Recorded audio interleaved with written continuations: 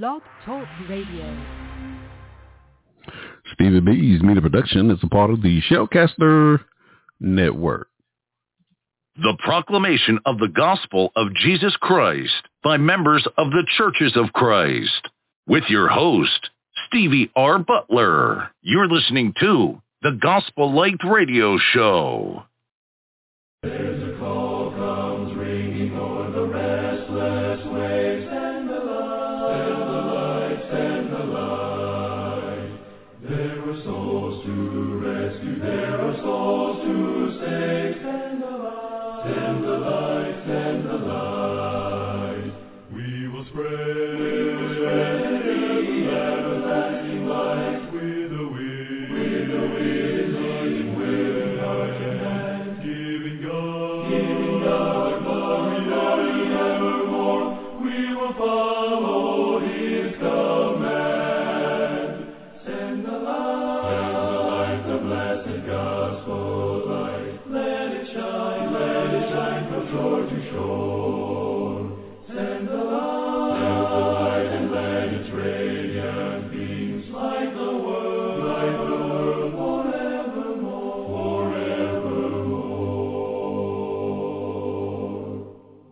You're listening to the Gospel Light Radio Show.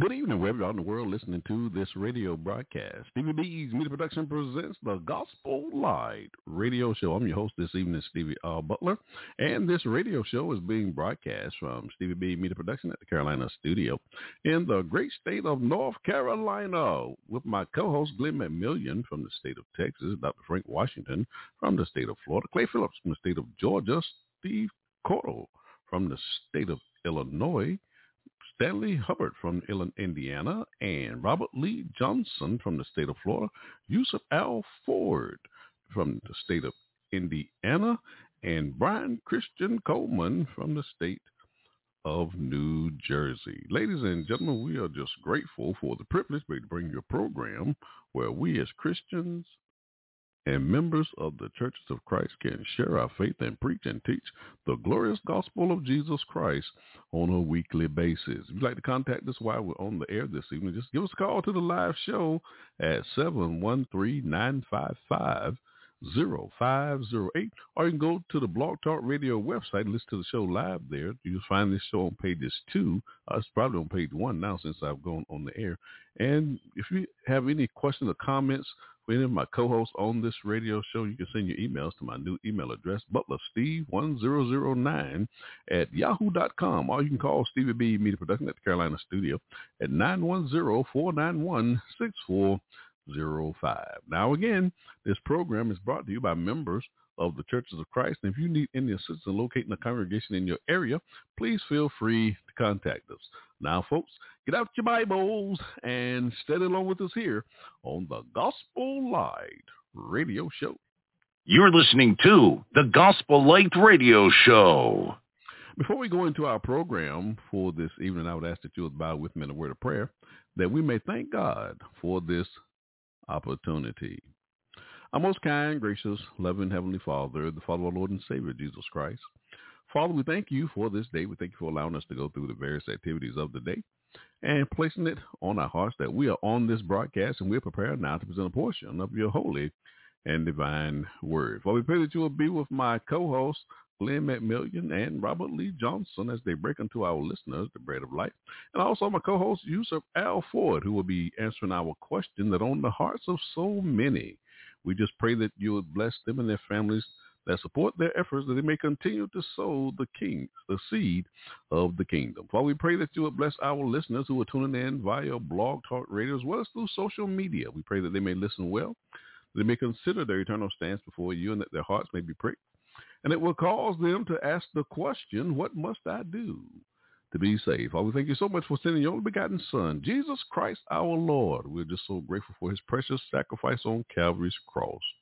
For without such a sacrifice, we will not have a hope of eternal life. Father, even now, we ask you to forgive us for the transgressions of our own heart. We know our flesh is weak, and we often fall short of thy will. Father, I pray that you will continue to bless us, keep us, and love us all the days of our lives.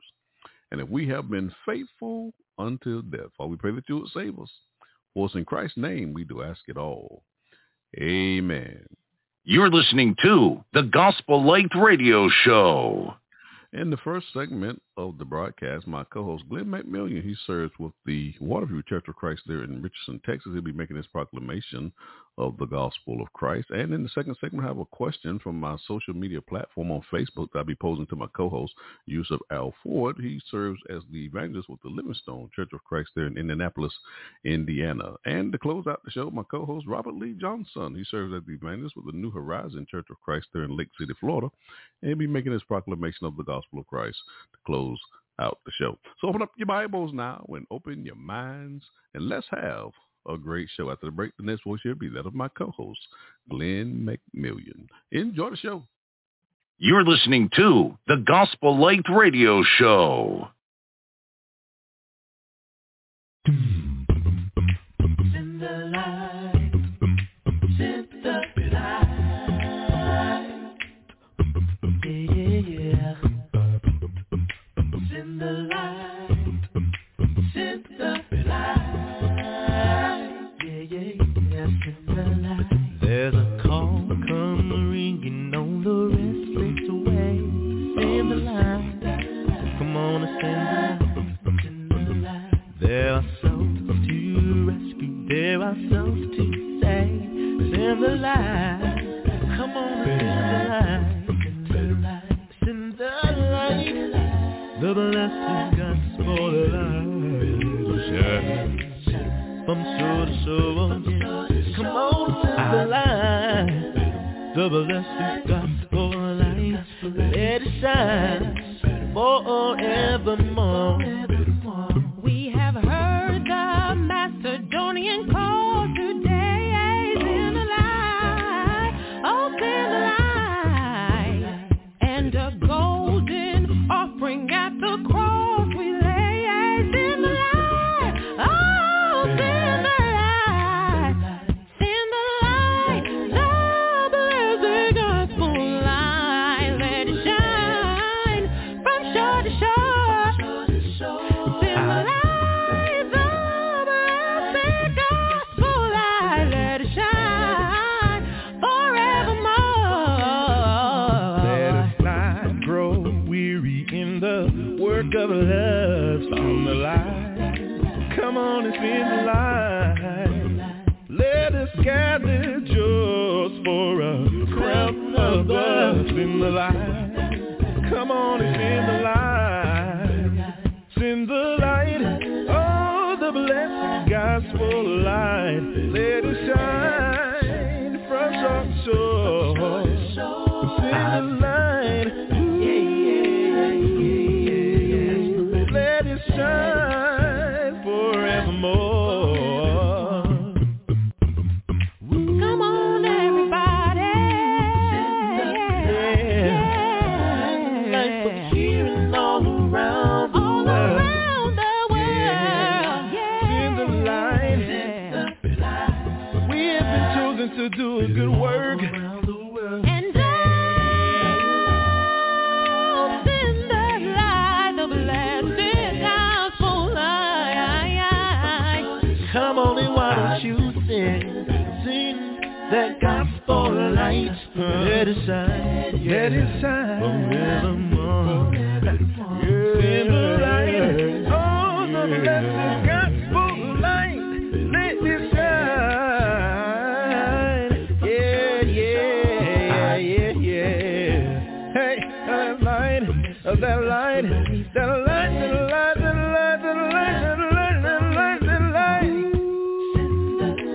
Why don't you let it sing?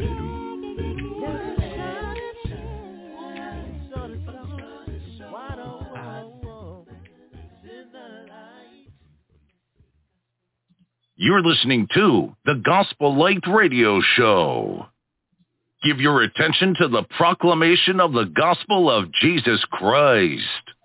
Now my co-host, Glenn McMillian. Thank you, Stevie. Tonight, let's set the table with our scripture reading for this evening. Go to 2 Timothy chapter 2, verses 15 through 19.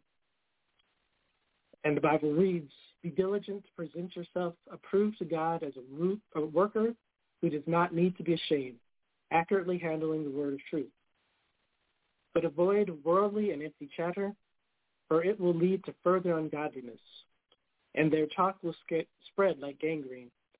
Among them are Hymenaeus and Philetus, men who have gone astray from the truth, claiming the resurrection has already taken place, and they are jeopardizing the faith of some. Nevertheless, the firm foundation of God stands, having this seal. The Lord knows who are his, and everyone who names the name of the Lord is to keep away from wickedness. Tonight we're talking about a conspiracy, or that's the best way of phrasing it that I can think of. We talk a lot on this show about false doctrines that come out of other denominations, other faith systems that threaten to creep into the church, and how to avoid and how to counter and how to answer those things when they come up. Tonight we're doing something a little bit different. This is a false doctrine that doesn't necessarily come from outside of the church. It originated, I believe, with members of the body of Christ itself, and has the potential to cause major disruption in any congregation where it gets a foothold. And we're talking about known as full preterism, or also known as realized eschatology. That's a lot of big words. What it really means is what we just talked about in 2 Timothy chapter 2, where we have men who are preaching that the resurrection has already happened, and that the judgment has already taken place. Now, before we get into that, and before we really explore that topic, I want to do a little bit of background. This is a topic I've meant to do a lesson on for a while. It came up a few years ago, right around the time that I started on this program, was when I first was exposed to this concept. And at the time, I really didn't think of anything of it. But since then, I've seen several acquaintances who were in the church, who were at various levels of spiritual growth in the church, fall prey to this doctrine. And it was something that I felt that needed to be addressed, but I didn't know a whole lot about it, so I took the time to do some study on it, to do some examination of what they teach, what they are the points that they're trying to make, and try to come up with a response that dealt with those issues in a detailed and robust way. And after doing all of that, after learning and studying and listening to these guys talk about what they teach, we're going to see that is not entirely necessary. If you ever known somebody who's been caught up in a conspiracy theory, there's a couple of things that they all have in common. There's always some they who is hiding the truth as they see it from the majority of people. There is and what they call the established narrative. There is the story that everyone accepts. For some reason, they have found a way to reject that narrative, and therefore that opens them up to study what they call the truth. And the truth, as they see it, is something that has been obviously hidden away for nefarious purposes, and therefore allows them to have the ability to have special knowledge that nobody else has.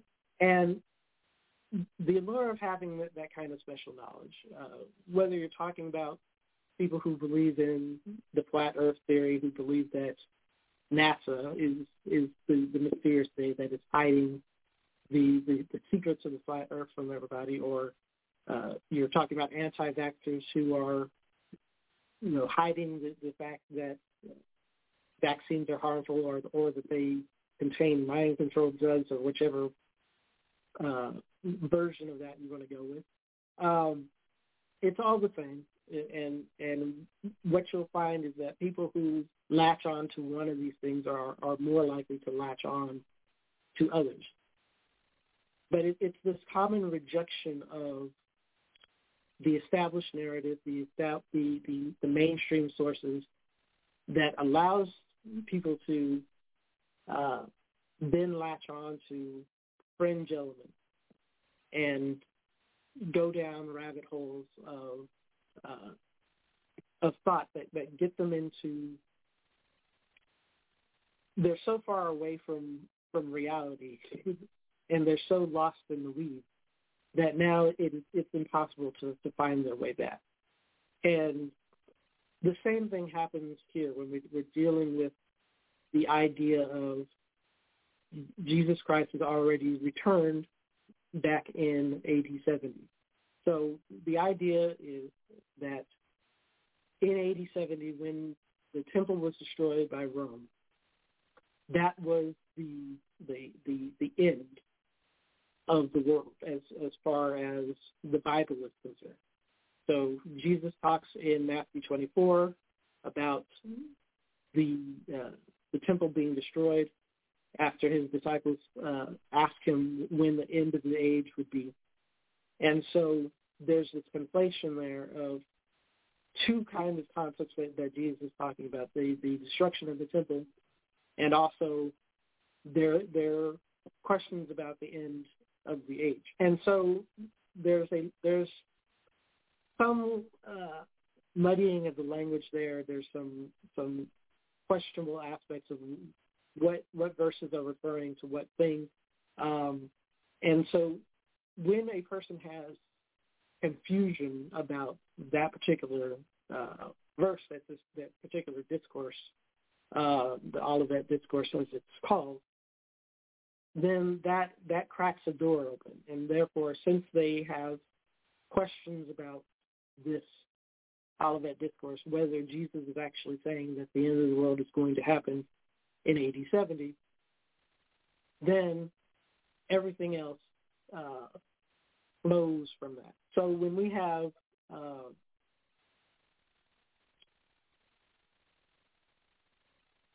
the problem that we're seeing here, that we have a person who has embraced the fact that the Olivet Discourse means that Jesus predicted the end of the world in AD 70.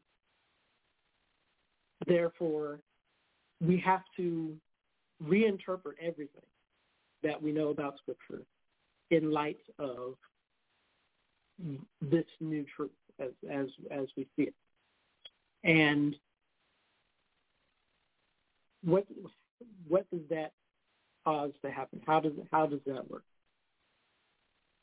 And how do they make it fit in their understanding of Scripture?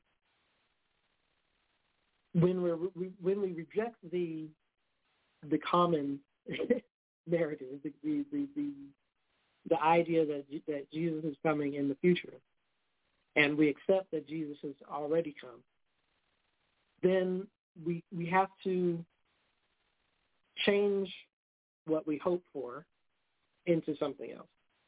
We have to change how we understand the new heaven and new earth into something else. We have to change the whole narrative of Scripture has to change in order to make this fit.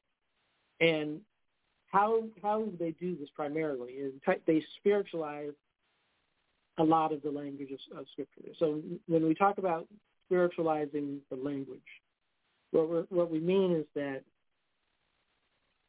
we understand that Jesus taught in parables throughout the New Testament. So he talks about the sower and the seed. That doesn't necessarily mean an actual sower and an actual seed. So there are spiritual realities tied to those concepts, and we understand the point of parables, and Jesus will often explain the point of those parables when he uses them and when he employs them. The problem with the people that teach this doctrine is that they don't believe that Jesus' parables are limited to the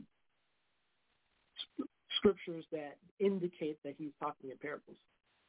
They basically believe that Jesus is always talking in parables, and not only is he always talking in parables, but his apostles are always talking in parables as well. There is never a situation in which plain language is used, and therefore interpretations of all of the language have to be employed. So you never get a straight answer. Even in the explanations of the parables, those themselves are subject to being parables. And therefore, it's basically a code that has to go throughout Scripture and has to be understood in order to get a full understanding of what the Bible is talking about. And of course, only a select few people have come to this understanding. People who have no actual training in the Greek language or in ancient cultures at all, but have given themselves fake doctorates in order to make you think that they do. So why is the question? And this is the part that I try to bring out whenever I deal with false doctrines on this program, is the why of it. There's always a why to these things. And there was a long time when I was trying to understand this, when I couldn't figure this out. Because there are massive implications of saying that the judgment has already passed. And we'll get into those in a little bit. So why would you accept those things in order to promote them? And it comes down to the same thing. If we look at the implications of what does it mean that the resurrection has already taken place, if Jesus has already returned, the judgment has already happened, what are the implications of it? Well, there really are only two possibilities, right? If the judgment has already taken place, from our perspective, then either our judgment has already been passed before we even were born, before we even had a chance to do anything, our judgment was passed. Or we were never subject to judgment. And functionally, from our perspective, those are the same thing, right? If the judgment has already passed, if God has already pronounced my guilt or innocence back in AD 70, 1900 years before I was born, then my actions in the future don't really have any relevance, right? Because I've already been adjudicated guilty or innocent based on something that happened in 87.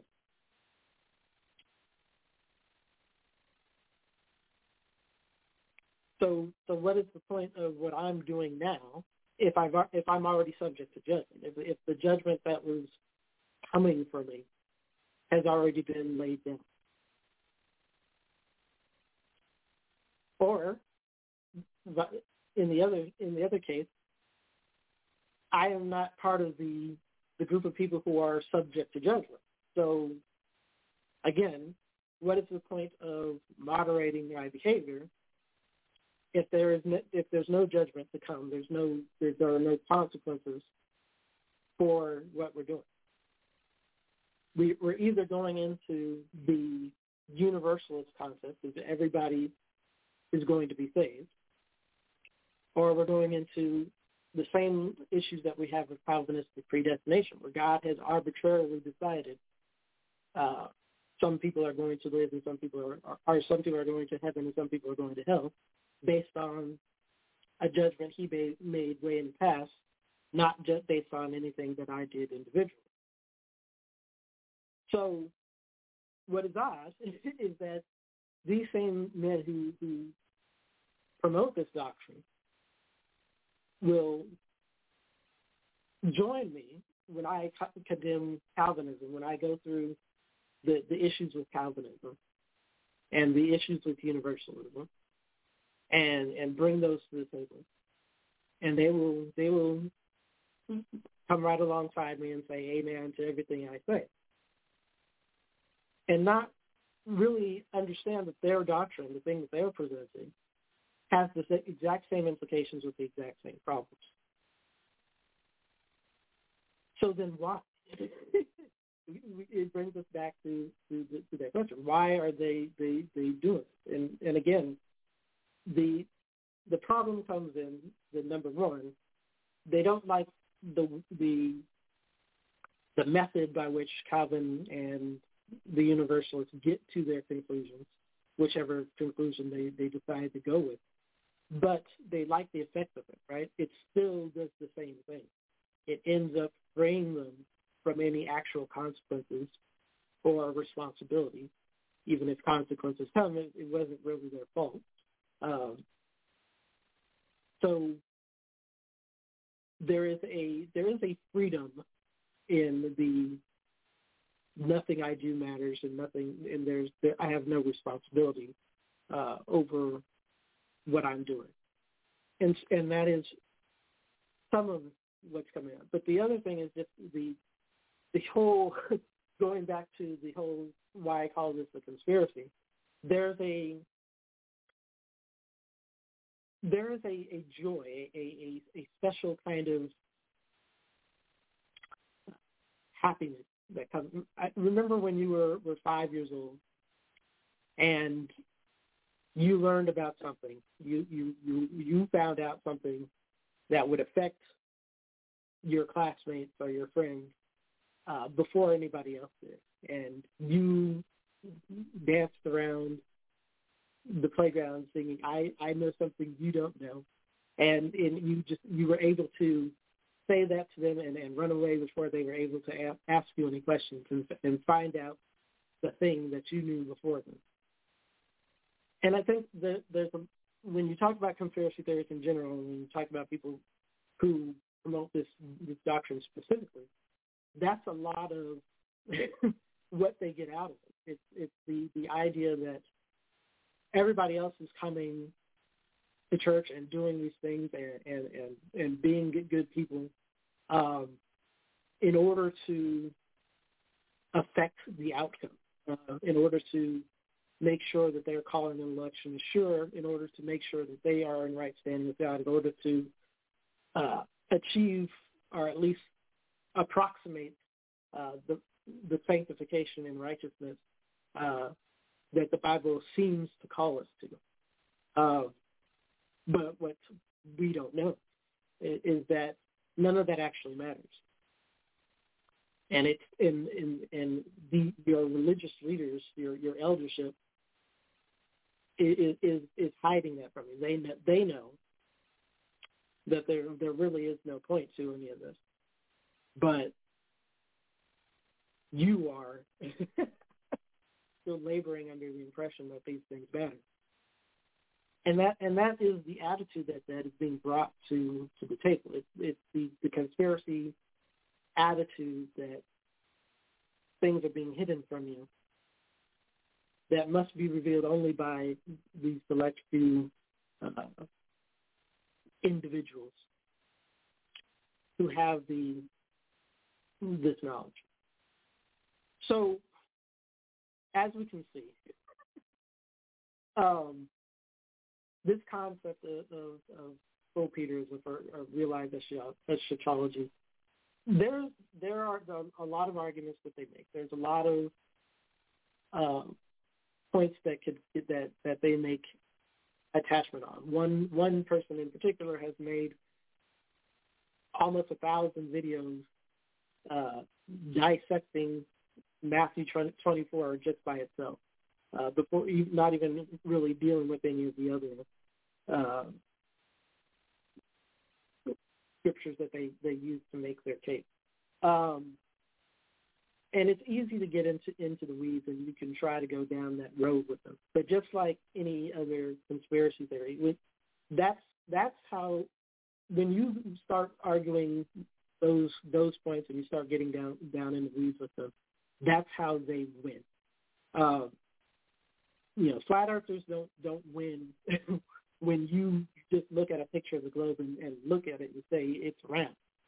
They get you on little tiny minute things that you can't answer because you don't have the scientific background or know the mathematics to answer the question. And so when they get you on that, then they say, okay, see, you can't answer that. That's where things fall apart. And then they try to build from that point of knowledge where you were lacking, and they build their structure around it until you start questioning reality because of the one thing that got you off track. Because that's how they got off track, right? They saw the one thing that messed them up, that caused them to ask a question, and then the question that they asked didn't get answered in the way that they thought it should be answered. So they had to find a source that answered the question differently. And then they found another source that agreed with that, and then this is how you go.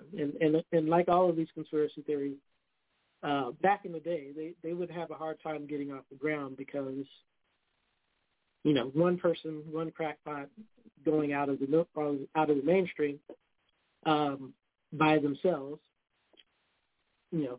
doesn't have much influence. But when you have the internet and these people can make forums and can find each other, then they only serve to reinforce themselves and then share their own sources and then make themselves seem larger than they are. So maybe, this is not as big a problem as it seems to be, because I run into these guys on the internet. I've never really run into them in real life, but I know that there are congregations that these men who are in these groups are in congregations all around the country. And so these ideas are coming to a congregation near you if they have not shown up already. And so how to deal with them is not to get into the weeds with them, as Paul says in our verse here. Avoid worldly and empty chatter, because it will lead to further ungodliness. Their talk will spread like gangrene. When you get down in the weeds with them, when you start to argue with them on the finer points of their issues, that's where they have an opportunity to catch you on something that you may not have studied as thoroughly as you should have, or just maybe new to you, because they use different sources and they come at verses from different angles, and maybe you just haven't heard that before, and it catches you off guard. It's always better to just take the approach of dealing with these things from the big picture perspective. And the big picture perspective here is, look, if the resurrection has already come, then everything is off the table. We're either dealing with predestination because the judgment has already been handed down. You've already been judged, or universalism. You are not subject to judgment, so therefore you will never be judged. There is no consequence for whatever you do. And both of those are unacceptable from a biblical perspective. That's not the kind of God that we serve. You are not going to win on the on the details. You're going to win it at the big picture level. If we understand from what we did when we went over the lesson on Calvinism, we understand predestination from a biblical perspective, then this whole idea of the resurrection having already happened. Again, ask the big question. If the resurrection has already happened, why are we still here? If the world has ended, why is the world continuing? What was the end? And why nothing matters, then nothing matters. But we might as well pack up and go home. And if they want to keep playing this game, and the more honest ones of them actually admit this, there are, and that's the should be the death knell to this doctrine. And to begin with, it's the fact that the people who are leaders and the thought leaders and the drivers of this doctrine, 9 times out of 10, they get to a point where the implications of the doctrine overwhelm everything else, and they eventually realize that if the resurrection has already happened, if judgment has already happened, if death has already been defeated, then that's a whole other thing.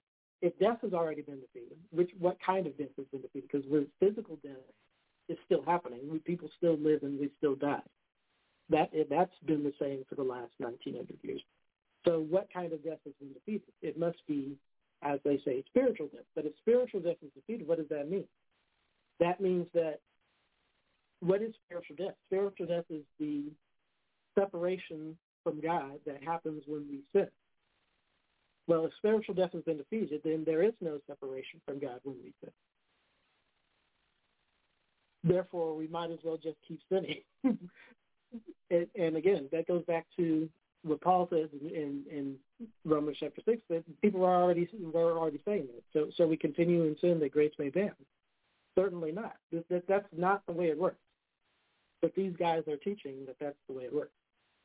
And so we have enough information from a big picture perspective to reject this doctrine out of hand. But so there's no need to get into the weeds and to try to figure out how they make it make sense, because I'm guaranteed they have a way of making it make sense. Is it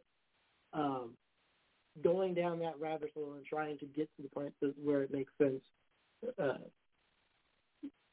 It's like it says. It's like Timothy said. It's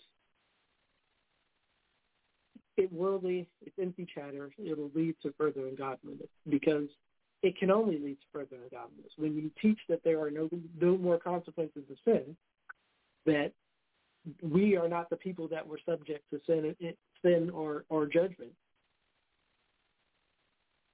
what else can that do but lead to further ungodliness? And that's why Arminius and Philetus were thrown out, were put out of the Church of Ephesus, and why we need to avoid people and rebuke people who bring up this doctrine now. What if all those things that are old are new again? There's no such thing as a unique false doctrine. Most of these things have already been dealt with in Scripture. which means that they are concepts that go back all the way to the first century. This is not new, even though it sounds new, even though you may not have heard of it. Obviously, there were guys in the Church of Ephesus who were teaching that way back in Paul's day. So it's just come back into vogue because the internet allows these guys to get together. But be on the lookout. This doctrine, this idea is coming to a congregation near you. The guys that preach this are very high on their own opinion of themselves in terms of their own intellectual prowess. But if you won't be able to engage them or have a civil, logical conversation with them because the language that they use doesn't make sense. The way that they look at Scripture doesn't make sense. They talk about having a consistent hermeneutic. They have a practice of rejecting the most common answer. The answer that most of the scholars, most of the people who have studied this topic for 2,000 years, the conclusion that they draw is automatically the wrong answer. That means you have to fall back to other sources that are fringe sources of negative, and they do this consistently, and they call that a consistent hermeneutic. They apply a consistent hermeneutic. A consistent hermeneutic is only a virtue if you are consistently applying it correctly. If you're consistently doing the right thing, if you're consistently doing the wrong thing, you can be consistent all you want and still be wrong. And that's the problem that we have here. It makes sense to them because of the way that they are, the logic that they're applying. But the logic they're applying and consistently applying is not consistent with the way that we should be reading Scripture and we should be understanding it. So helps. I hope that doesn't muddy the waters as much as it clears it up. But just be on the lookout for this idea. It's coming to a congregation near you that the resurrection has already happened and you missed it, even though the Bible says that every eye was supposed to see him, but apparently we were all blinking at that point. So the lesson is yours. I hope that this has been helpful and beneficial to you. Keep listening and stay tuned into the Gospel Light Radio Show. You're listening to the Gospel Light Radio Show. And if you miss me from singing, and you can't find me nowhere, come on up to glory. I'll be singing up there. Yes, I will, and I know the Lord, He will greet me over yonder, over on the other shore, way over yonder, over on the other shore. You miss me from praising Him. You can't find me nowhere. Come on up to glory. I'll be praising the fair. Heard a minister say to the other day, Lord,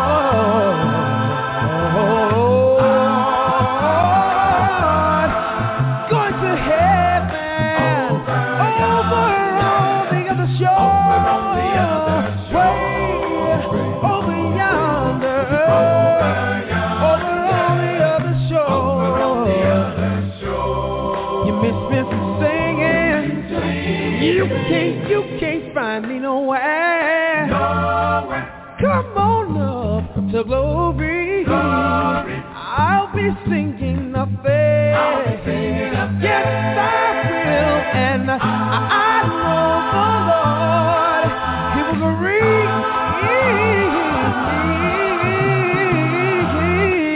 over on the other shore, way over yonder, over on the other shore.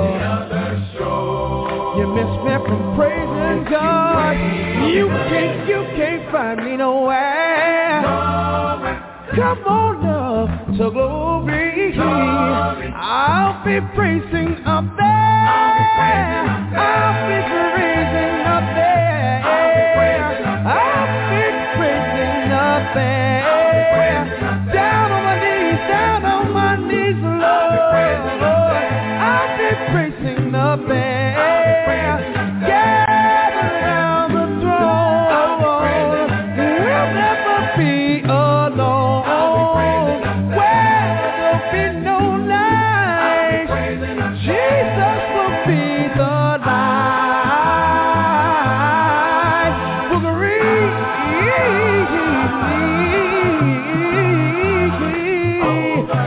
Over all the other shores, way over in glory land.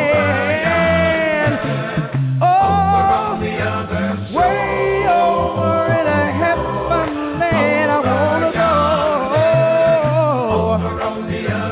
Way over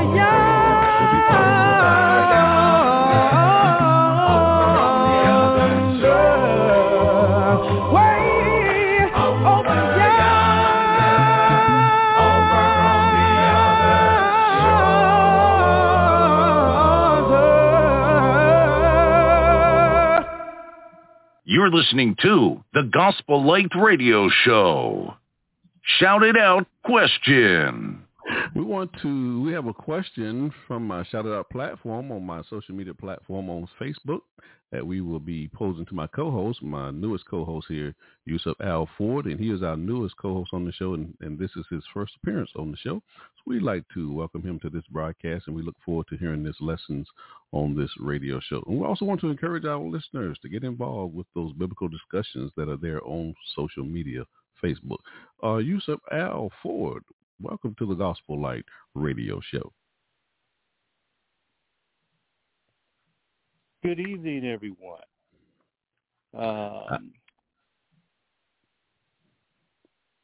G. McMillan asked the question, why did Jesus say, I will build my church instead of I will build? That's a very, very, very good question. In order to answer this question, there are several things we want to consider tonight.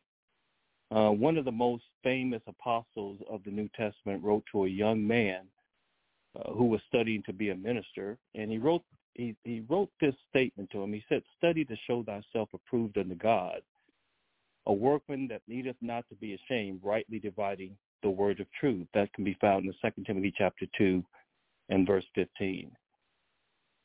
The Bible, most of us read, is the King James Version, one of the oldest and most accurate translations of the New Testament letters. I've been using this version for many, many years, and it's pretty consistent, very consistent, and it's right on point. And so we need to consider that, first of all, that the New Testament originally was not written in English, but it was written in different languages.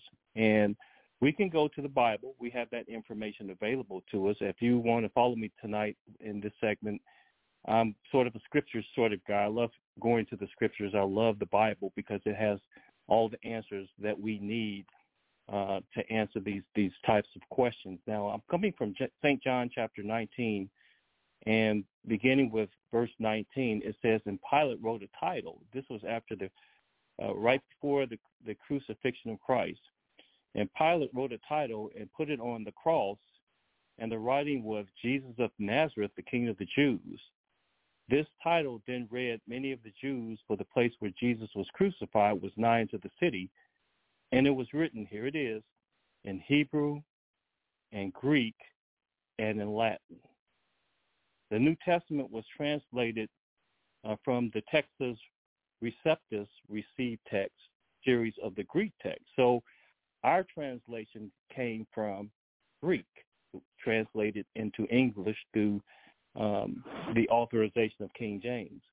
So what we read today in English was not necessarily the exact wording that they used when they translated in the Greek, but it was the word, but it was translated from Greek whatever those scholars were using at that time. Now, the word translated church in the English Bible is ecclesia, which is a Greek word which means to call, and the prefix is ek, out. So church in English means basically a called out group of people. So therefore, every time we read the word church in the New Testament, it refers to human beings. It never refers to a physical structure. Now, let's think about the word temple. The English translation of temple in the Old Testament will always refer to a physical structure.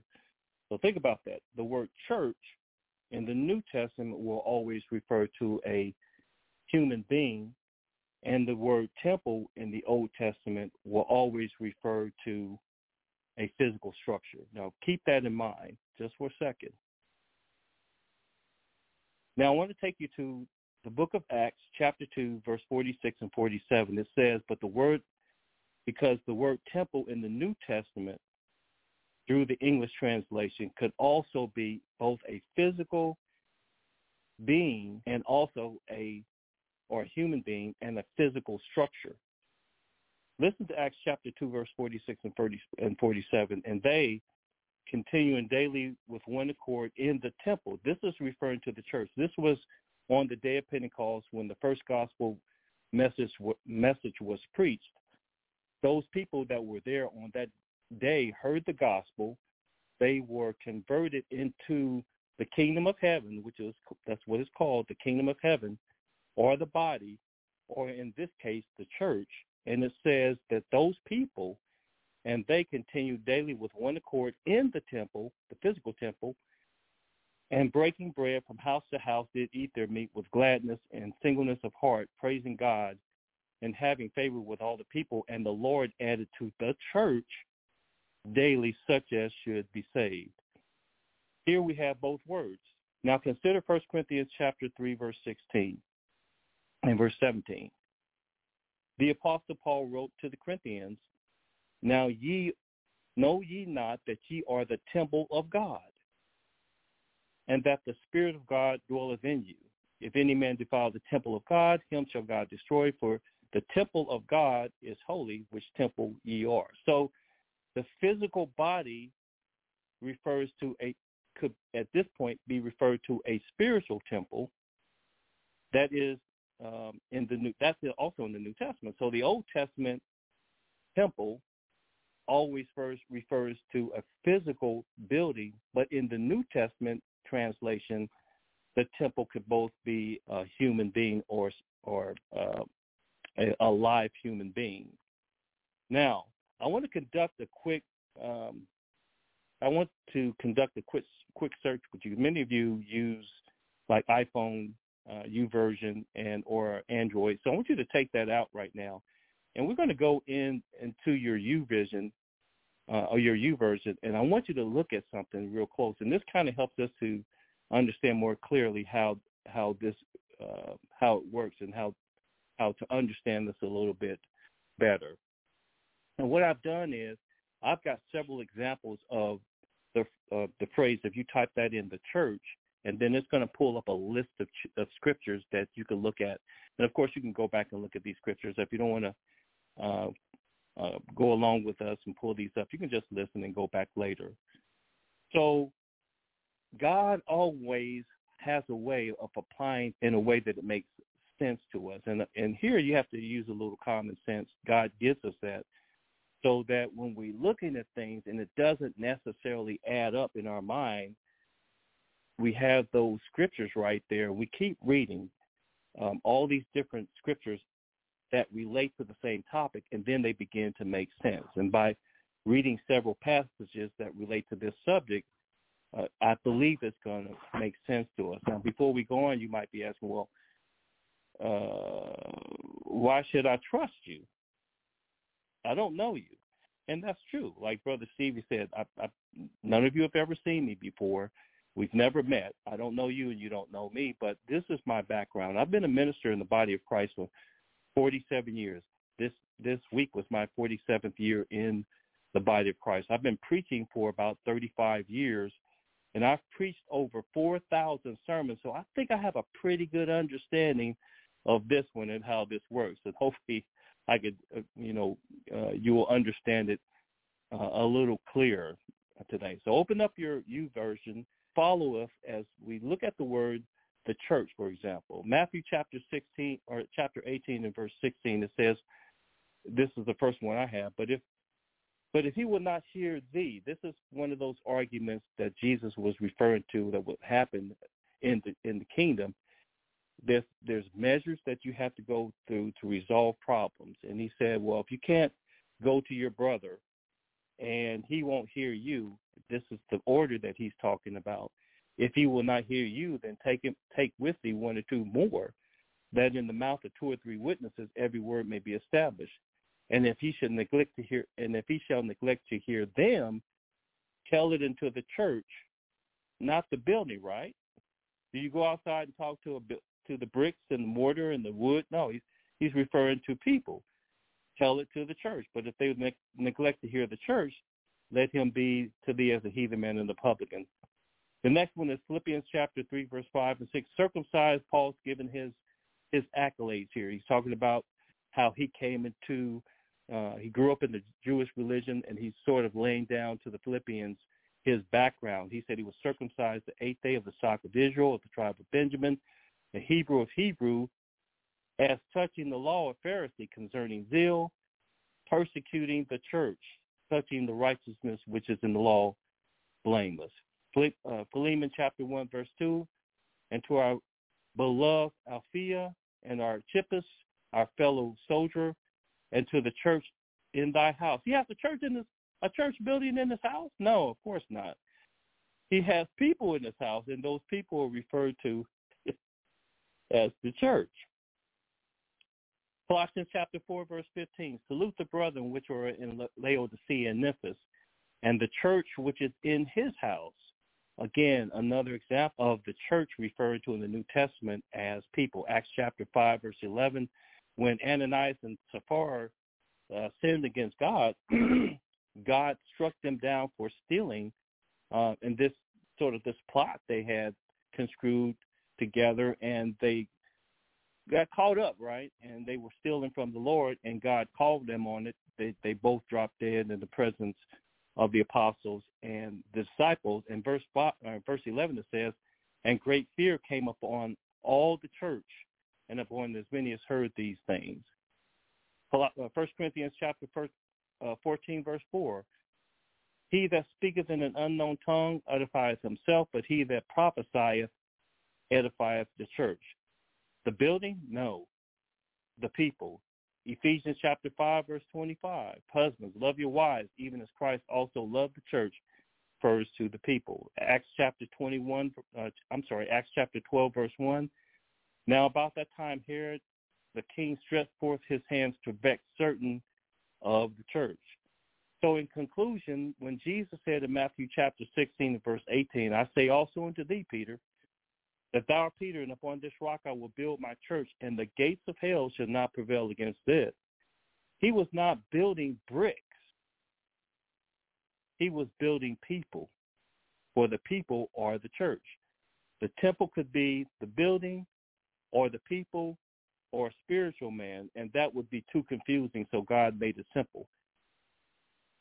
2 Timothy chapter 2, verse 15, study to show thyself approved, and that's how we study, and that's how we come to these conclusions. Thank you for your time, and I hope that answered your question. Shout it out question. You're listening to the Gospel Light Radio Show. With all the talk, what is your goal? With all the talk, what is your goal? With all the talk, what is your goal? Now that you know, that you know, that you know, that you know, that you know that heaven is my goal. No matter what they say, call me and I'll go. I tell you I'm not saying. Lord, I hear the streets are paved of purest gold.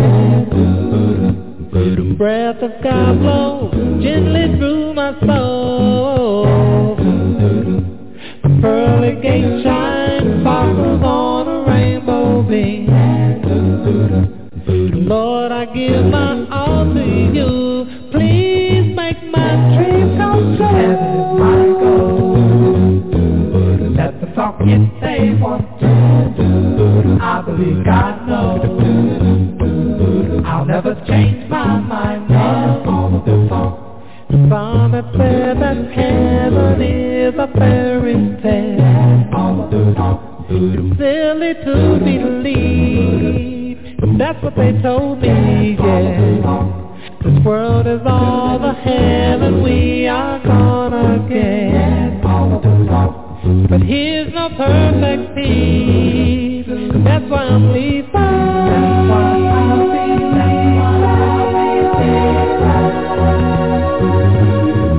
when he comes in the cloud, I'm gonna be ready. When he comes in that cloud, I'll be ready. Go home with my Savior. When he comes in the cloud, I'm gonna be ready. When he comes in that cloud, I'll be ready. Heaven is my goal. No matter what they're saying, call me and I'll go. I tell you I'm not saying eternal life is for you if you will believe. And Father loves you too, just like me, yeah. Obey him today, this world is not your home. You're just passing through, just like me. Heaven is my goal. Let the talk you say one, two. I believe God knows. I'll never change my mind, no. Heaven is my goal. No matter what they're saying, call me and I'll go. I'll tell you I'm not saying heaven is my goal. Let the talk you say one, two. I believe God knows. I'll never change my mind, no. Heaven is my goal. No matter what they're saying, call me and I'll go. I'll tell you I'm not saying heaven is my goal. Let the talking say one, two. With all the I believe God knows. I'll never change my mind, no. Heaven is my goal. No matter what they're saying, call me and I'll go. I'll tell you I'm not saying with all the talk, what is your goal? With all the talk, what is your goal? Know that you know that you know that you know that you know that you know that. You're listening to the Gospel Light Radio Show. This is a program reminder. Stevie B Media Production presents. We're airing live shows here on Blog Talk Radio. Telephone number to the live show is 713-955-0508. On the website is www.blogtalkradio.com/Gospel Light Radio Show. On Tuesday evening, I'm hosting a live show, What a Word from the Lord radio show, and I'll be hosting the show every second, third, and fourth Tuesday of the month. The second Tuesday of the month, we'll have a guest speaker from the Brotherhood of the Churches of Christ who will be making their proclamation of the gospel of Christ. And also during this show, we have the Community Corner segment. The segment was designed for small business owners and entrepreneurs who have products and services for our community. I also have two co-hosts on that show, Lou Gilbert of the Oak Brook Park Church of Christ there in Philadelphia, Pennsylvania, and Isa Mullins. He serves the Church of Christ in Cary, North Carolina. And the third Tuesday of the month, that show airs at 7 p.m. Eastern Standard Time, 6 p.m. Central Standard Time. And my co-host, Dr. Etherica Lane, she's a board-certified obstetrician and gynecologist. She serves the Gray Road Church of Christ there in Cincinnati, Ohio, and she'll be hosting her show, Conversations with Dr. Lane. And then on the fourth Tuesday of the month, that show will air at 7 p.m. Eastern Standard Time, 6 p.m. Central Standard Time. And my co-host, Kelly Fletcher, she serves the Livingstone Church of Christ in Indianapolis, Indiana, and she'll be hosting her show, The Kelly Fletcher Show. Then on Thursday evening, I'll be hosting a live show each week from 6 to 8 p.m. Eastern Standard Time, 5 to 7 p.m. Central Standard Time, the Gospel Light Radio Show. And I have 8 co-hosts on this show, Clay Phillips, Dr. Frank Washington, Steve Cordell, Robert Lee Johnson, Clay McMillian, Stanley Hubbard, and Yusuf Al Ford, and Brian Christian Coleman. On this broadcast, we'll be presenting lessons from the Word of God. And each week, I have 2 co-hosts on the air with me. I'm also taking a question from my social media platform on Facebook. I'll be posing to one of my co-hosts on this live show as well. Then on Friday night, I'm hosting a live show, Stevie B's Acapella Gospel Music Blast, and this radio show, the 2022 recipient for the NACAMA, National Academy of Christian Acapella Music Artist Award for Outstanding Achievement in Record or Radio. And this show will air at 9 to 11 p.m. Eastern Standard Time, 8 to 10 p.m. Central Standard Time.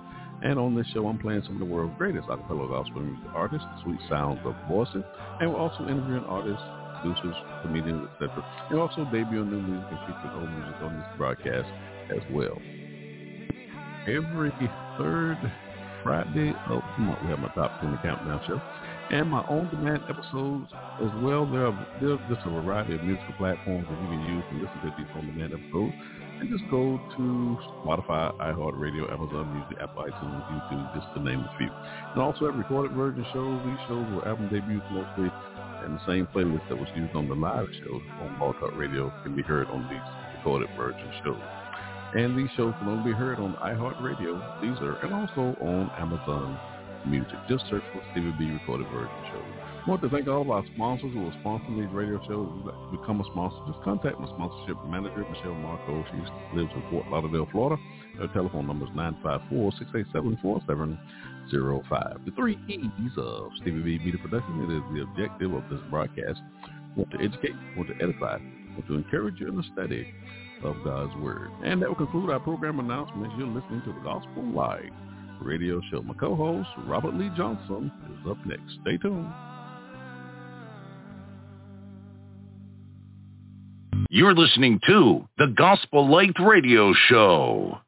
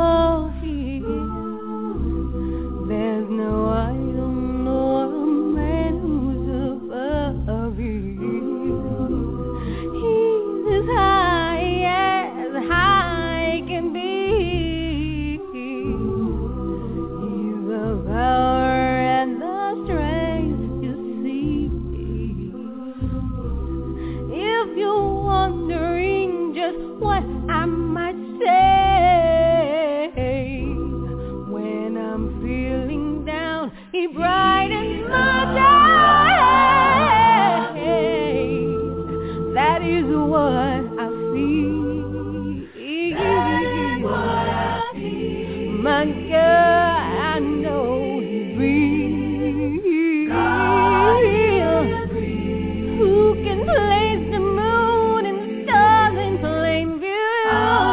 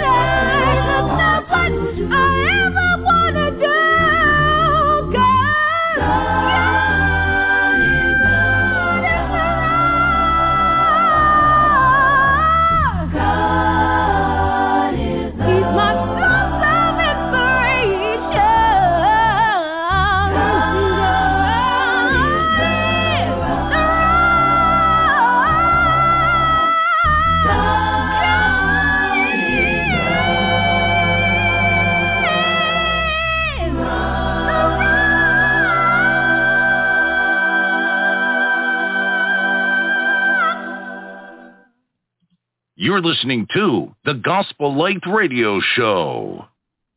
Give your attention to the proclamation of the gospel of Jesus Christ. Now, my co-host, Robert Lee Johnson. Well, thank you, Stevie.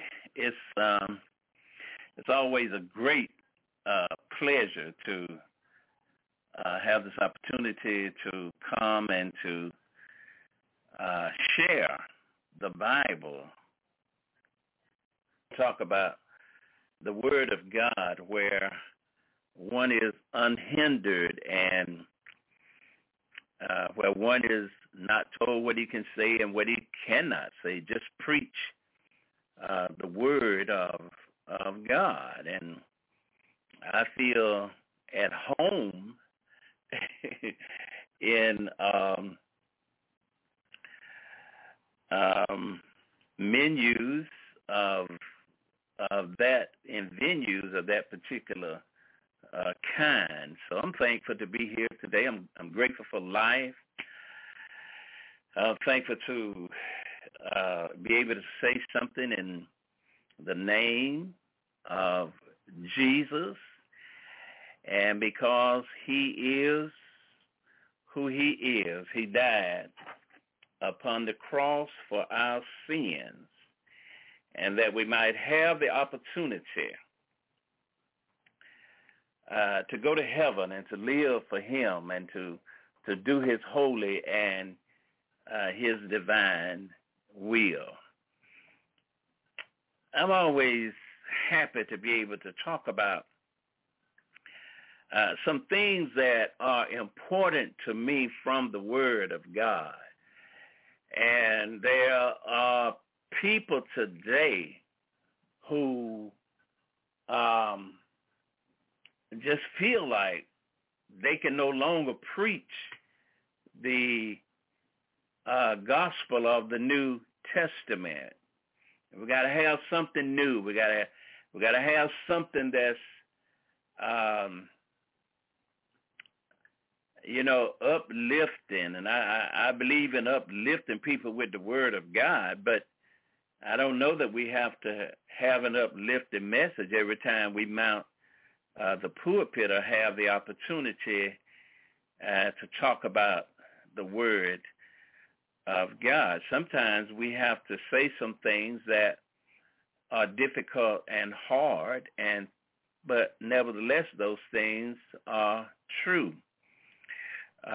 Jesus often preached lessons of that nature and kind, and sometimes the people would pick up stones to throw at our Lord.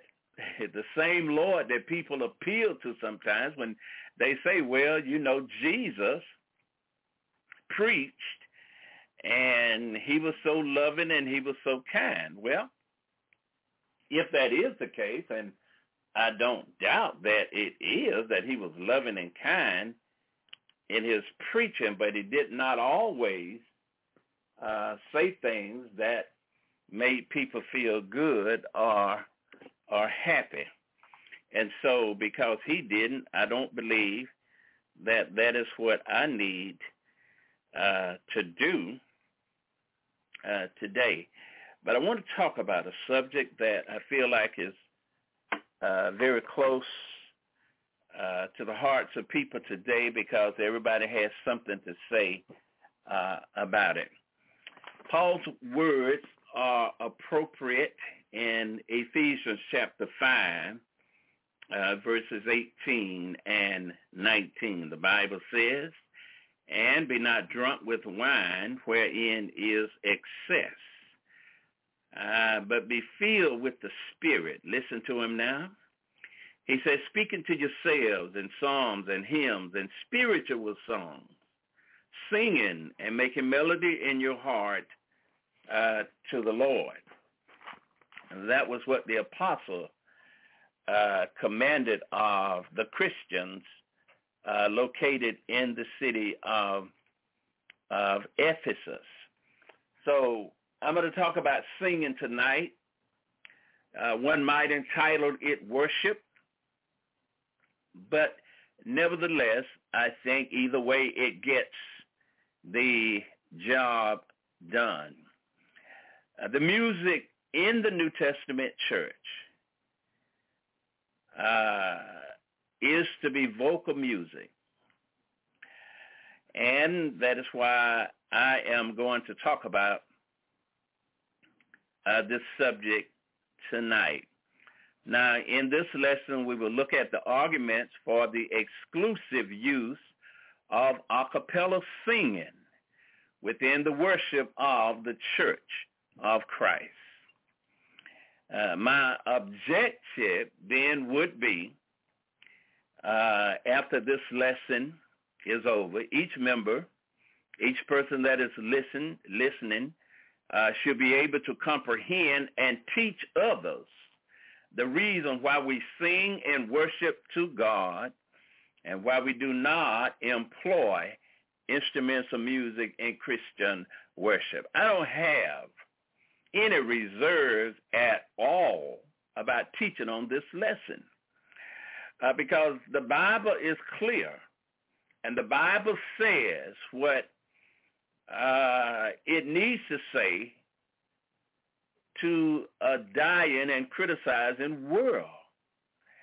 And we can either believe God and listen to God, or we can do what we want to do and mess around and lose our soul. There are no alternative facts. This is not the political realm. God does not say one thing and then we may change what he says and it's going to be all right. This is not Donald Trump's world. And so many are following false teachers and false political messages. And that's going to be to their own particular hurt. Now, in this lesson, my aim, as I look at the Bible this evening and this lesson, my aim is to conclusively show that a cappella singing is the exclusive type of music that Jesus wants within the church. I'm not talking about what I think about. I'm talking about what the Bible says, what the Bible teaches, what the New Testament would lead us to understand and to believe. And let me say this while I'm flying over this territory. God is not responsible for the false teachings, for the false doctrines that are afloat today. God is not responsible for preachers and teachers who lead men astray, who are divided according to the teachings of the Bible. We have to stay with the Bible. John said, believe not every spirit. That's what he said. He said, but try the spirit, whether they be of God. Why? Because many false teachers have gone out into the world. And so in Ephesians 5:18 and 19, we find here the kind of music the church has is certainly a big deal in today's religious environment. It is the first and the last thing that many people hear when they visit some church.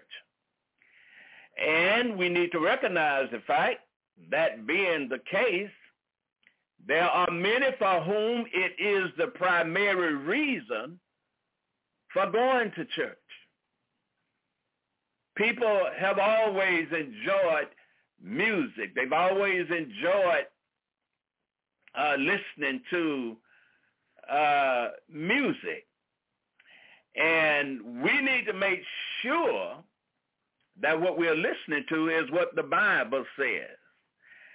Now, there is a place for music in worship. God has put it squarely in the church. And so my question would be, what music of the church ought we as or employ when we worship God? What ought our attitude be toward music in the church today? What should my attitude be? These are important questions. Now let us look at the situation today. Within churches of Christ, that music has been a cappella in nature. Within churches of Christ, God has given us his holy will and his word. And so we are to find what God wants. If we're to do what God wants, not what we want, not what we like, but that which God prescribes, erroneous emotions and feelings and ways and teachings that are being described today. We need to make sure that we understand what is taught in the Bible. There are some churches today that teach instruments are optional. Other churches have adopted the instrument for some of their worship services. And so I'm asking a question just here. Is this merely a tradition that we have within churches of Christ? Is this something that is optional? In other words, may we do it or may we not do it? And if we don't want to do it, should it have any bearing on us? Should it even bother us? Fellowship. Judging by what many churches are saying and doing today, it is not an issue of fellowship with them. They just don't care. Sister Johnson? Here 1 minute, please. Yes. But when I read the Bible, when I read the Word of God, I find that fellowship is an important thing in the sight of God. So we'll look at this today and study it and hopefully make some sense out of this particular lesson today.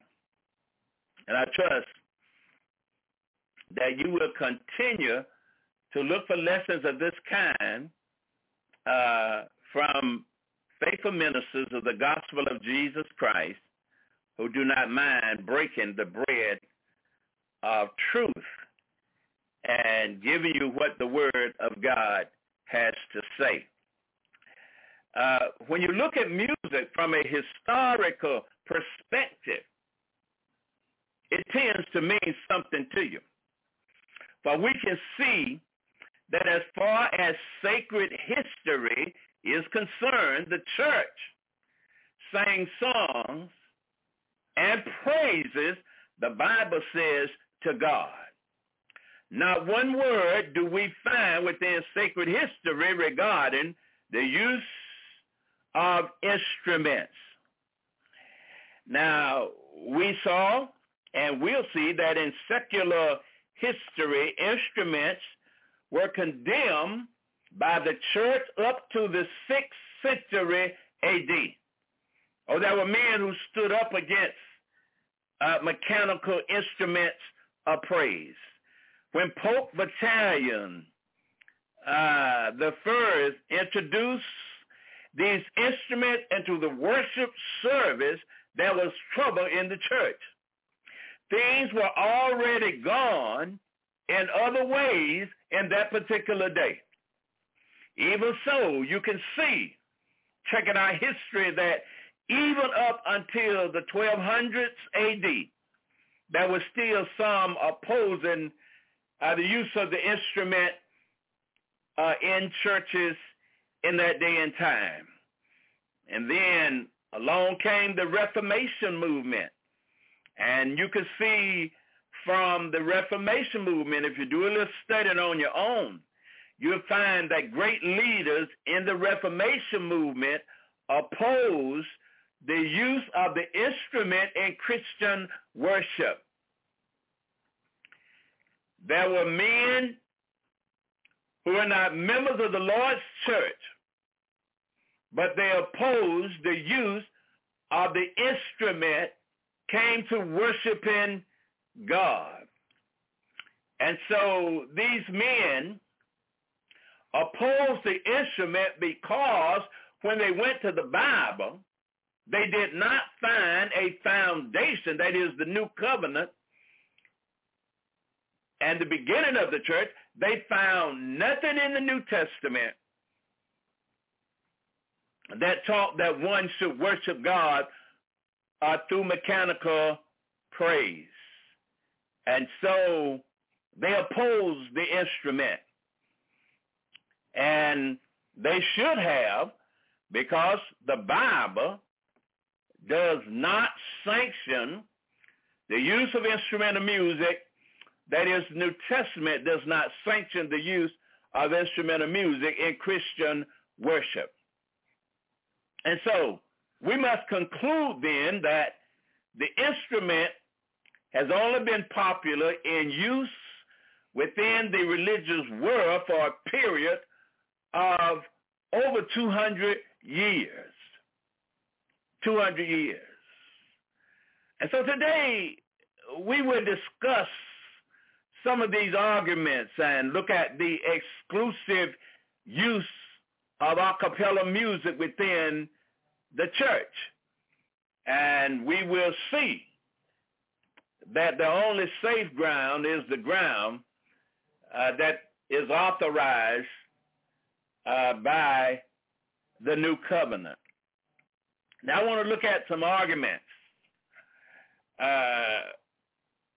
to have the right attitude in prayer. The Bible teaches that we must ask in faith. Yes, we must ask in faith. The argument for a cappella music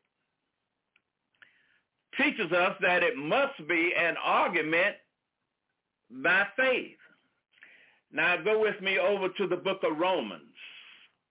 Romans chapter 10. One of the ways that people in days gone by were able to come to the truth was through the reading of the Bible, through the studying of the Bible. Many people no longer study the Bible because they think their opinion is just as good as what's in the Bible. Friends, that's a tragic mistake. Look at Romans 10 and verse number 17. The Bible says, so then faith cometh by hearing, and hearing by the word of God. If we are to have faith in any worship item, it must be taught in the New Testament. And if it is not taught in the New Testament, then we are not to have faith in any item that is not taught by faith and that is not mentioned in the New Covenant.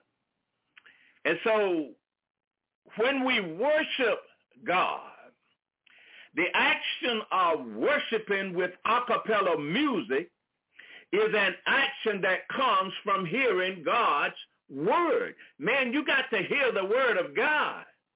You can't just jump up and start doing something and think that such is acceptable in the sight of God.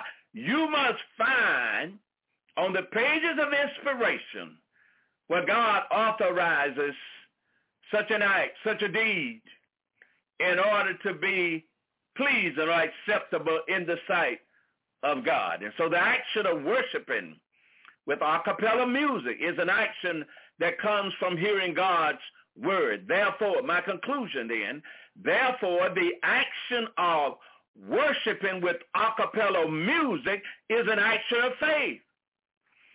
If I can find it in the Bible, specifically speaking the New Covenant, if I can find it in the New Covenant, then I know that it's okay for me to do it. Consequently, or conversely, if it is not in the New Covenant, I don't care if everybody is doing it, then it is not something that you need to be doing. My second argument today, as stated against instrumental accompaniment, we must establish that the instrument is not an action of faith. All actions of faith are actions that only come from hearing the word of God. You can't do something by faith if it's not in the Bible. The action of worshiping with mechanical instruments is an action that does not come from hearing God's word. I know people are going to say, well, what about the Psalms? What about David? And David had his harp. That's the Old Testament. The Old Testament was replaced by the New Testament, the New Covenant. Paul said in Colossians 2:14 that when Jesus died upon the cross, the old law, the old music, the old way of praising God was taken out of the way. So we're not under that Old Testament law. We're under the law of Jesus Christ. And so therefore the action of worshiping with the instrument is not an action of faith. Why, Brother Johnson? Because there is nothing in the New Covenant that tells man or anyone to praise God with an instrument of music. We have preached in the Church of Christ the truth for so many years, but now many are just giving up the gospel of Jesus Christ. They don't even fight for it anymore. You're not standing for God. You're not standing for the faith of God. Man, it makes me sick to see all of these people today. They don't even try to defend the gospel of Jesus Christ any longer. So then we are to stand for the faith and for the truth of God and for the word of Almighty God. And so all actions of faith are actions that only come from hearing God's word. The action of worshiping with the instrument is an action that does not come from hearing God's word. Where is the scripture? Point to it. Tell me where it is. You can't do that because it's not in the New Testament. Therefore, the action of worshiping with the instrument is not an action of faith. Saying today that we must establish that the instrument cannot please God. That's one of my jobs today. All actions that are not actions of faith are actions that cannot please God. Now, when you bring and use an instrument in worship, that is not an act of faith. Why, Brother Johnson? Because God did not authorize such in the new covenant. The action of worshiping with the instrument is not an action of faith. Therefore, the action of worshiping with the instrument cannot please God. You can't please God. Give him something that he did not ask you for. Turn to Hebrews chapter 11 and verse number 6. Hebrews chapter 11 and verse number 6. The Bible says, I love to say that phrase, the Bible says in Hebrews 11 and 6, but without faith it is impossible to please him, for he that cometh to God must believe that he is, Prince Johnson, and that he is a rewarder of them that diligently seek him. You can't please God by doing something that God did not authorize. Okay, I want to deal with the argument from authority. I want to put as much in here today as I can get in here. And then if I need to come back, I'll come back again, if the good Lord says so. Now, the argument from authority simply says God tells us how to carry out a deed or an act of faith. He authorizes it in his word. It's in there so that we can understand it. And so, where in the Bible does God authorize instruments of music? Now, let me read something to you here. In Colossians chapter 3 and verse number 17. Preach, Brother Johnson. That's what I'm trying to do. Acts chapter 3 and verse number 17. The Bible says, and whatsoever you do in word or deed, it says, do all in the name of the Lord Jesus, giving thanks to God and the Father by him. You must have God's authorization when it comes to doing any deed, any act in worship to God. Where did God authorize instrument of music in the new covenant? I can tell you, you can't find it because God didn't authorize it, and if God didn't authorize it, you if one is using instruments of music in worship, that's contrary to the law of God. And so the Bible says here that whatsoever you do in word or deed, words are what we say, deeds are what we do. It says to do all in the name of the Lord Jesus. That means by his authority. If you are using him, you're doing it. Because you cannot find it anywhere in the new covenant. We have members of the church today employing instrumental music to please the people. They say we'll have all kinds of worship, and you can attend the one that you want to attend. You want to make sure that all of you are happy. Listen, there's something wrong with that. We need to make sure that God is happy and not man. Man has no heaven nor hell to put anybody in. And all he's doing is leading people, dusty-eyed men. Better open up your Bible and read it. Jesus must authorize our deeds. And this includes worship in the church. And if Christ did not authorize you to do a deed or an act, then it's not according to his will and his way. In Ephesians 1:22, in Colossians 1:18, in Ephesians 5:23, Jesus is the head of the church.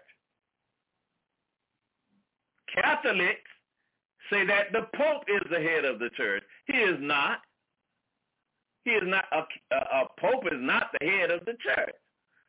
He may be the head of the Catholic Church, but he's not the head of the Lord's church.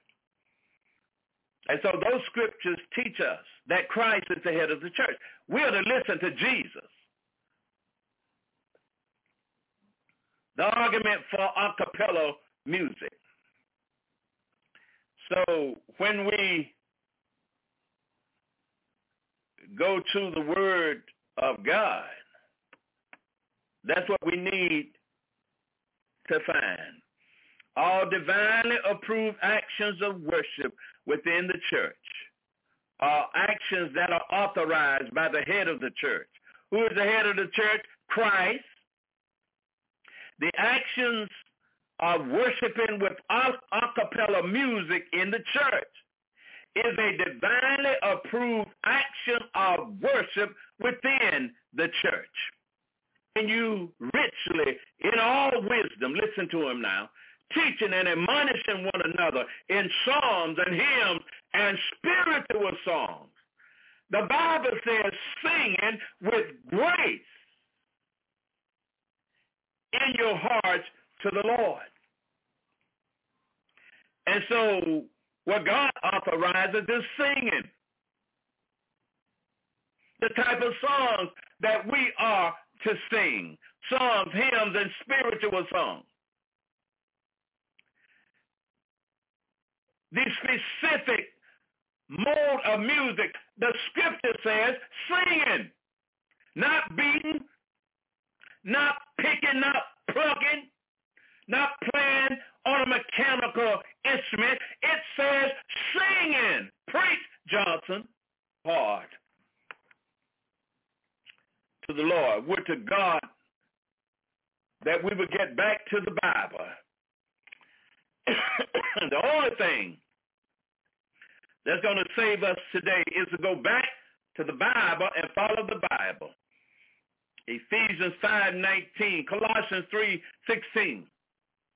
And sometimes brothers say, well, you don't have that many scriptures. Well, how many do you need? How many scriptures do you need? If God says it one time, that's enough. Now, you're looking for a reason to be disobedient. And the devil is going to give you one. And so, therefore, the action of worshiping with a cappella music in the church is an action that is authorized by the head of the church, Jesus. Jesus says, sing. That's what the Bible says. That's what we need to do to satisfy Almighty God. Now look at the argument against instrumental music. All divinely approved actions of worship within the church are actions that are authorized by the head of the church, Jesus. The action of worshiping with instrumental music is not an action that has been authorized by the head of the church, Jesus. In other words, Christ did not authorize the use of mechanical praise in Christian worship. You cannot use it. But Brother Johnson, it sounds good. I don't care how good it sounds. You cannot use it.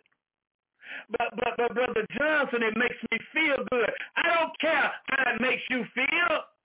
You cannot use it. Why? Because the head of the church, Jesus, did not tell you to use it. Preach, Johnson. Worshiping with instrumental music is not a divinely approved action of worship within the church.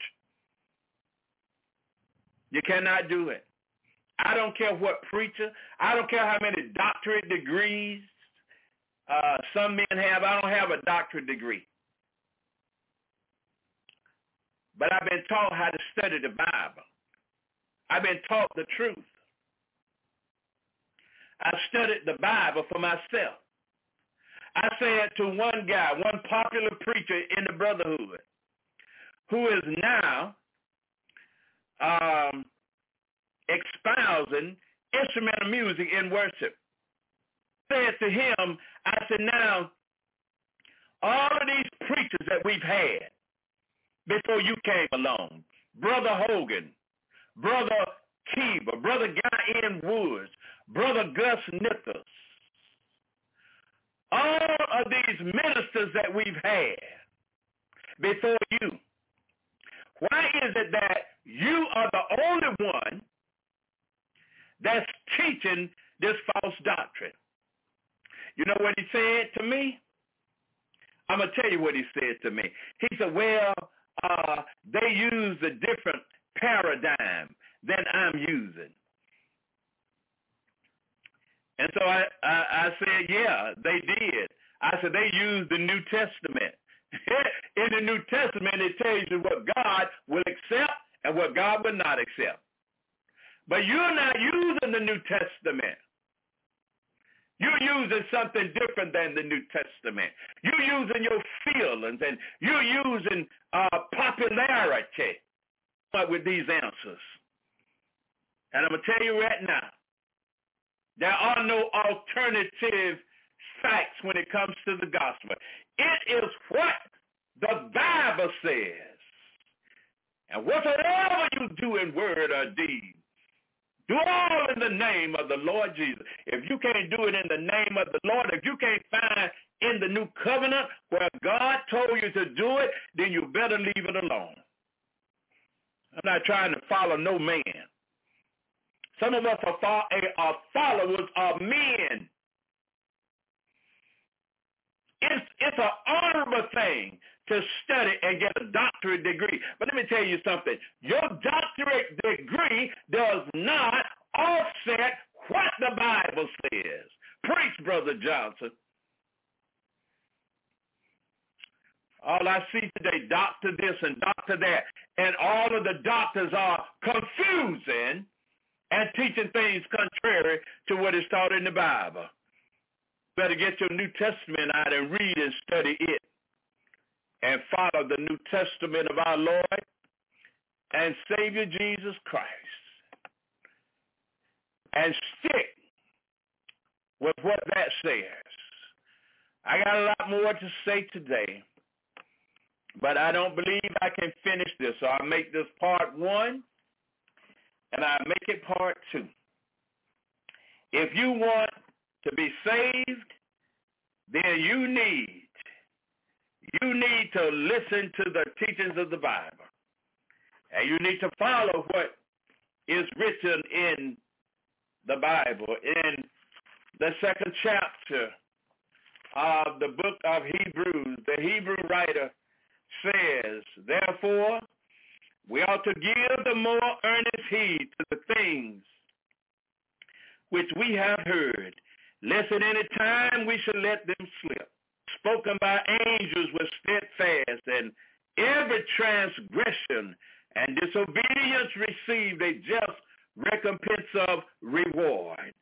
How shall we escape if we neglect so great salvation, which at the first began to be spoken by the Lord, and was confirmed unto us by them that heard him, God also bearing them witness, both with signs and wonders, and with divers miracles and gifts of the Holy Ghost, according to his own will, according to the will of Jesus Christ. And so those songs comes to mind, so many falling by the wayside. Lord, help me to stand. You're not going to be able to stand if you follow men. You're not going to be able to stand if you follow the ways and the doctrines and the commandments of men. You better get your Bible, find you a Bible-believing, a Bible-practicing church. Live a faithful Christian life and do your best to go to heaven, living for the Lord. Living for the Lord. There's no way I can finish tonight, so I'm just going to start right here.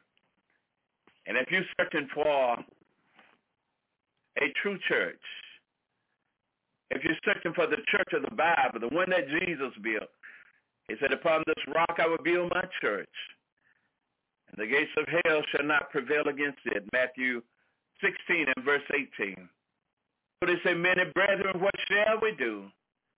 Peter said, repent and be baptized, every one of you, in the name of Jesus Christ for the remission of your sins, not because you've been saved, but in order to be saved. That coupled with what Jesus said, go ye into all of the world and preach the gospel to every creature. He that believeth and is baptized shall be saved. I want to encourage you to find a faithful Church of Christ, men who study the Bible, love the Bible, uphold the Bible, fight for the Bible, live by the Bible, and get baptized into the body of Christ, and work and worship with those brethren who do not employ or use instruments of music in Christian worship, and be faithful to death, and go to heaven. Live for the Lord all your life, and go to heaven and live with God eternally. Thank you so much for listening. I do appreciate you so much. I will resume at my next opportunity to give you part 2 of this lesson. God bless you. Thank you for listening. I'm thankful to those who listen to the word of God today. May you be blessed and have a great day. God bless you. You're listening to the Gospel Light Radio Show. It ain't easy, no. Sometimes it gets hard down here, Lord. Sometimes it gets rough, so rough, so rough. Sometimes it gets tough for me.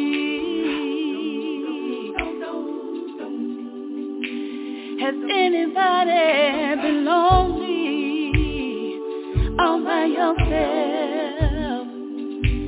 Has anybody been sad, broken hearted and sad?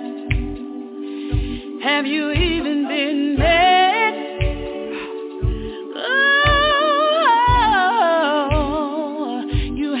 cry all night long. I know it's hard, but what you need to do, you need to wait.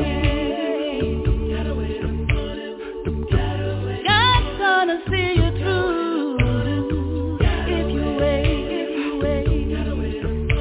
Nightfall turns into day.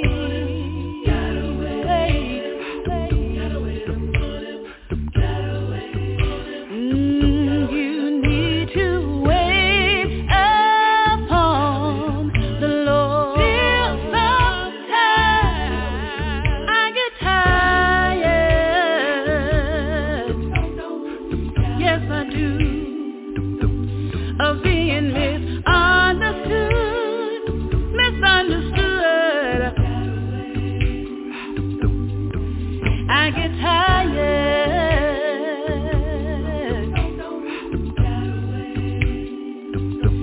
of being misused, abused and abused. I get tired, so tired of being lied on, stepped on and lied on by the one who say they love you until they don't. If you're going through what I've been through, you need to wait. Trouble time will come in your life, but you got to wait. Your change is gonna come through if you wait.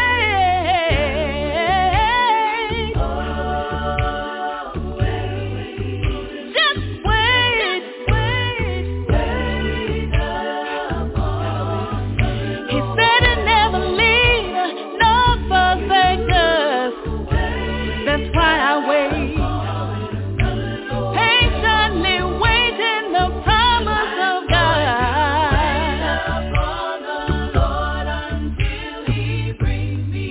Until he brings me through. Gonna wait. I know his word is true. I'm gonna wait. He's gonna set me free.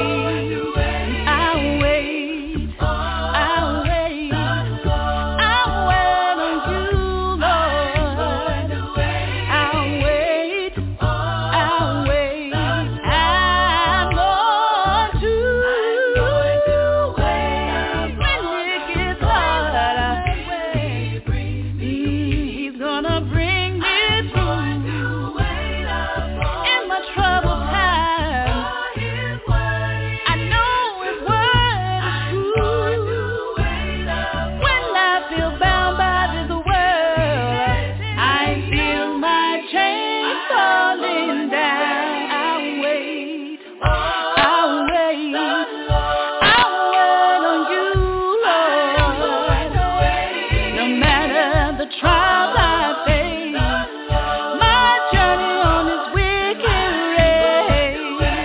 No matter the pain I feel, come by deceit and betrayal.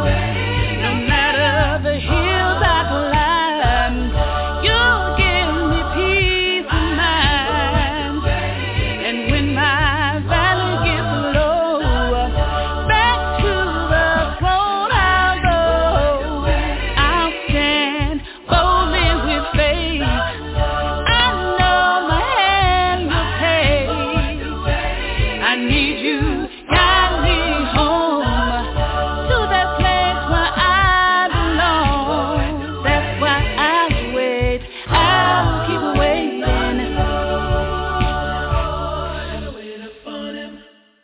You're listening to the Gospel Light Radio Show. Ladies and gentlemen, that's our show. I want to thank you for spending a little time with us this evening in a study of God's Word. I want to thank all my co-hosts who have participated on this broadcast this evening, Glenn McMillian and Robert Lee Johnson and Yusuf Al Ford. What a show, ladies and gentlemen. I just appreciate the courage that these men have coming forth and proclaiming the glorious gospel of Jesus Christ. Ladies and gentlemen, sometimes you got to stand flat-footed and just tell the truth, and that's what these broadcasts are all about. We have a responsibility to preach and not add to or take away from God's word. And that's what we try to do here on this broadcast. I want to thank, this is my prayer that these lessons that were presented this evening have been beneficial in your spiritual lives and your relationship with the Lord's been strengthened because you're not only tuned in this radio broadcast, but you've given yourself over to a study of God's word. So until we meet again, I pray God's continual blessings upon your lives and that he bless you real good. You've been listening to the Gospel Light radio show. On behalf of my co-host, we really do appreciate your love and support for these programs. I'm your host, Stevie R. Butler. Good night, everybody. God bless you. You're listening to the Gospel Light Radio Show.